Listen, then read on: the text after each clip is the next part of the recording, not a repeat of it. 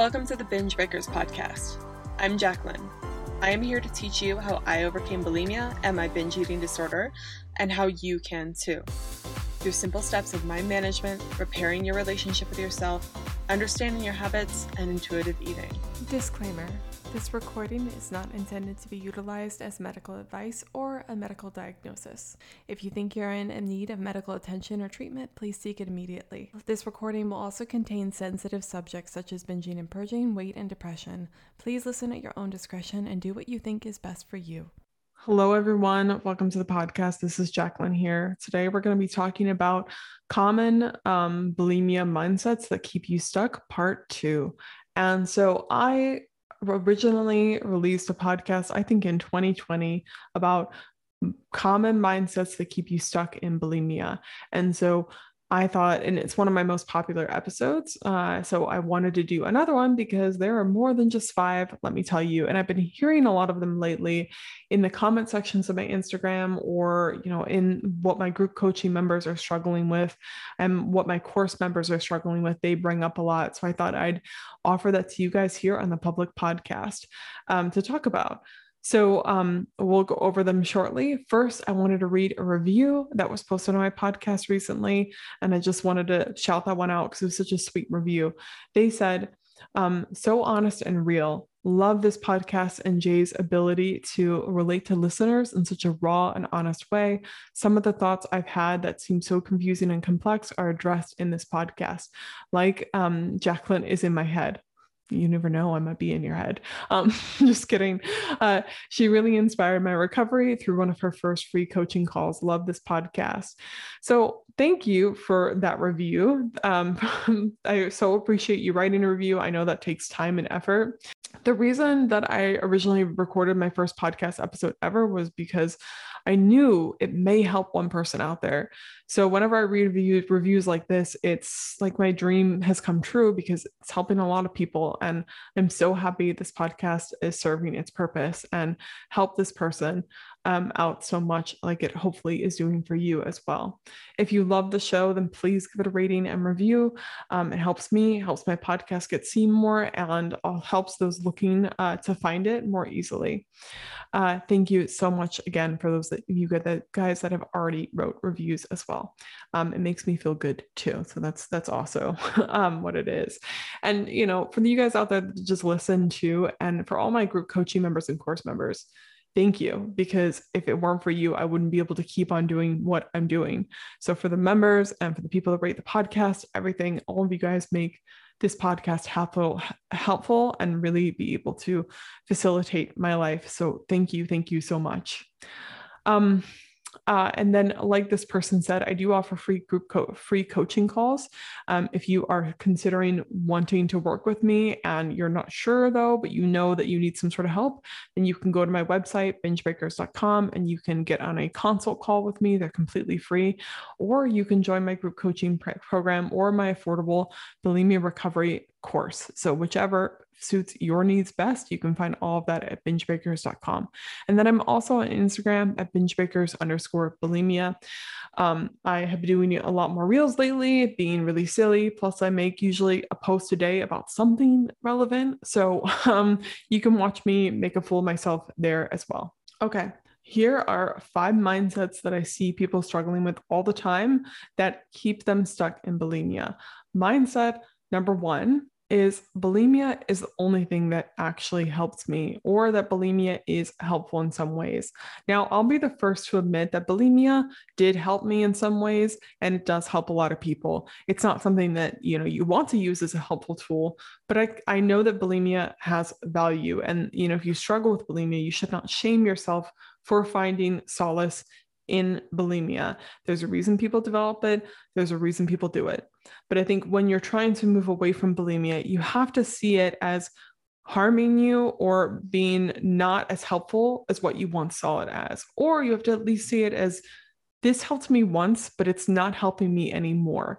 And it's actually causing more harm than good. So is it really helping me? I think that's a good question to ask people too, because a lot of times when I'm talking to people on coaching calls, they're like, bulimia is just so comforting. Binging and purging is just so comforting. It's the only thing. And they talk about it in this almost dreamy state. And I get why they do. But when you describe something like that, it really makes it hard to leave. It's like you're describing your ex and you're like, oh, but he was so great. That's why sometimes journaling right after a breakup is really helpful. And you journal about all the reasons why you left that person. Because as time goes on, as you move forward, you start to think about the things that you used to do through rose-colored glasses, and you forget all the awfulness that accompanied them. So it's important when you're talking about bulimia, be honest about, how it helped you, but also be even more real and honest about how actually comforting it is, how beneficial it really is. Because I would argue if you're listening to this podcast, it's not as comforting as what you think it is. Something that's truly comforting doesn't cause you a whole bunch of pain. Something that's comforting doesn't cause you such a net negative. It doesn't cause you health problems. It doesn't cause you to be obsessed with food. It doesn't cause you all the other things that bulimia does. Bulimia is a hefty price to pay. It's like taking out a super high interest loan. Like it gives you the money immediately, but it is awful for your bank account long term. It's the same thing. So try not to describe bulimia as helpful to you anymore and get real on what it's helping you about. And then also sometimes people think that bulimia is helpful as a weight loss tool or weight management tool. I get that, sometimes it depends. For some people, purging is actually effective. Some people, it's not very effective. So either way, but let's go with the idea that like purging is 100% effective, which it's not. Generally not. Generally, there's like a little bit of variant there, but let's say that it's highly effective at reducing any weight gain or something like that. It's still a tool that makes you very dependent. It never teaches you how to use your own sense of satiety and hunger to gauge what type of food you need. And you have to be reliant on something that damages you and something that keeps you in the loop of binging and purging. Purging always kind of kept me out of control because it never taught me how to stop eating on my own. It would only be purging as my fail-safe. I've done many episodes and many pieces of content on why purging is the exact opposite of what you think it is. It's really, again, it's like that high interest loan. There are other more effective ways to be in control of food than bulimia, and far more effective ways than bulimia.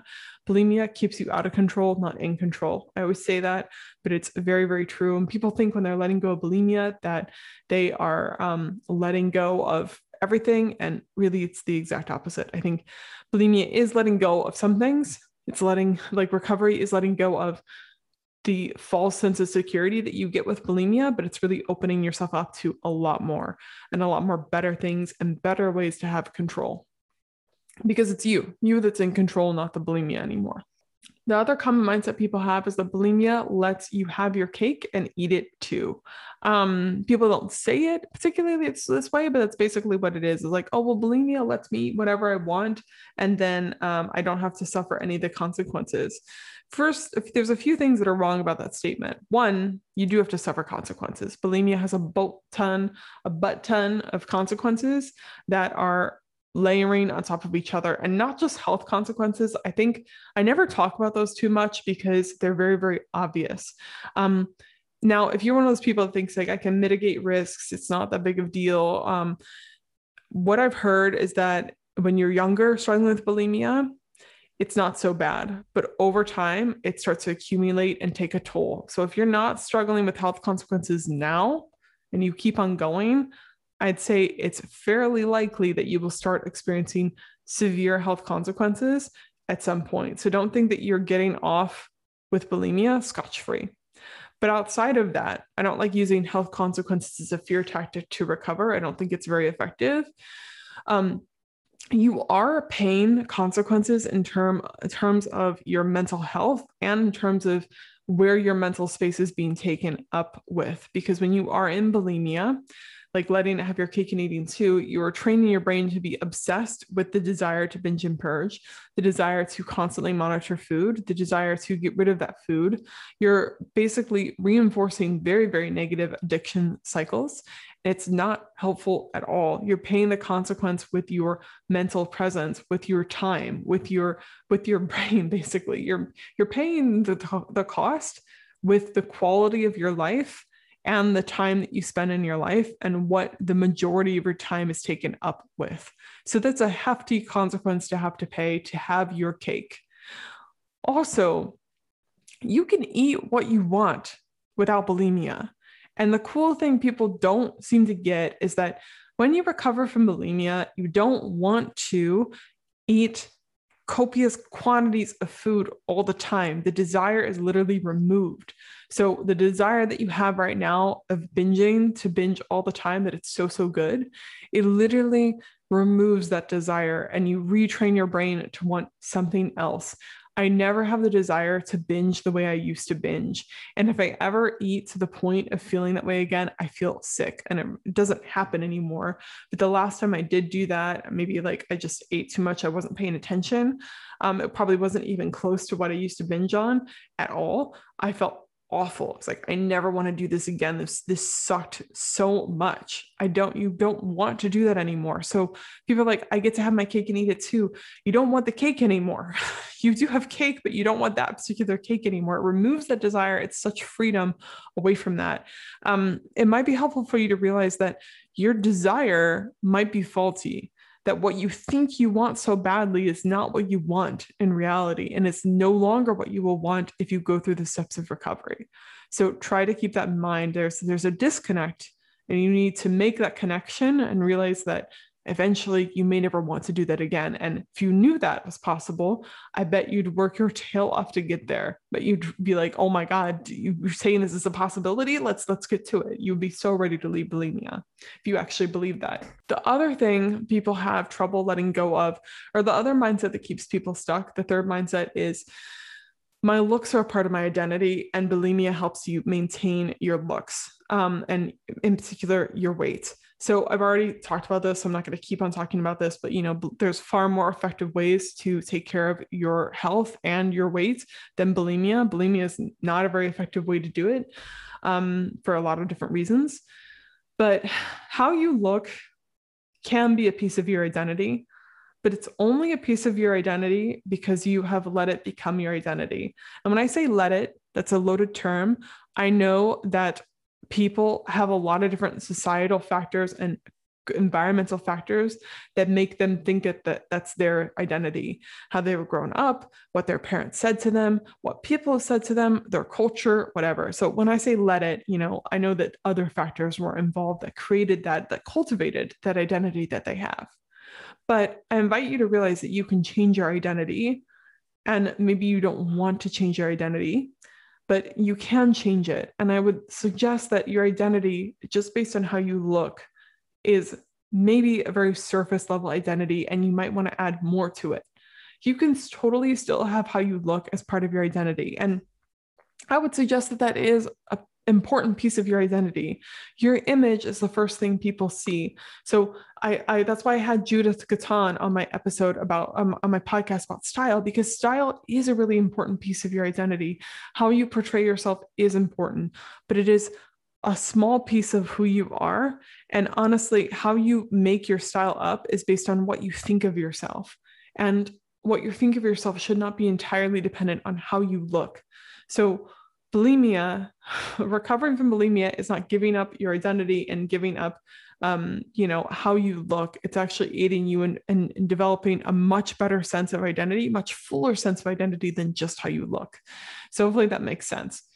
The fourth mindset is recovery is letting go. I've already kind of mentioned this because a lot of these overlap, but recovery, again, isn't letting go. People think it's letting go of that once they recover, they're just going to be someone who doesn't care at all about their physical health, that they're just going to eat cupcakes all the time, and that they just, whatever, who cares? Let's just let it go.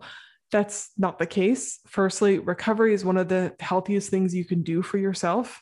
It's going to put you in a much better mindset. It's going to put you in way more control of food. It's going to make you take care of yourself far, far better. And just from a physical aspect too, for me personally, I have never been so healthy as I am now. And I have never been like, I'm crushing my gym goals now more than I ever was able to when I was binging and purging.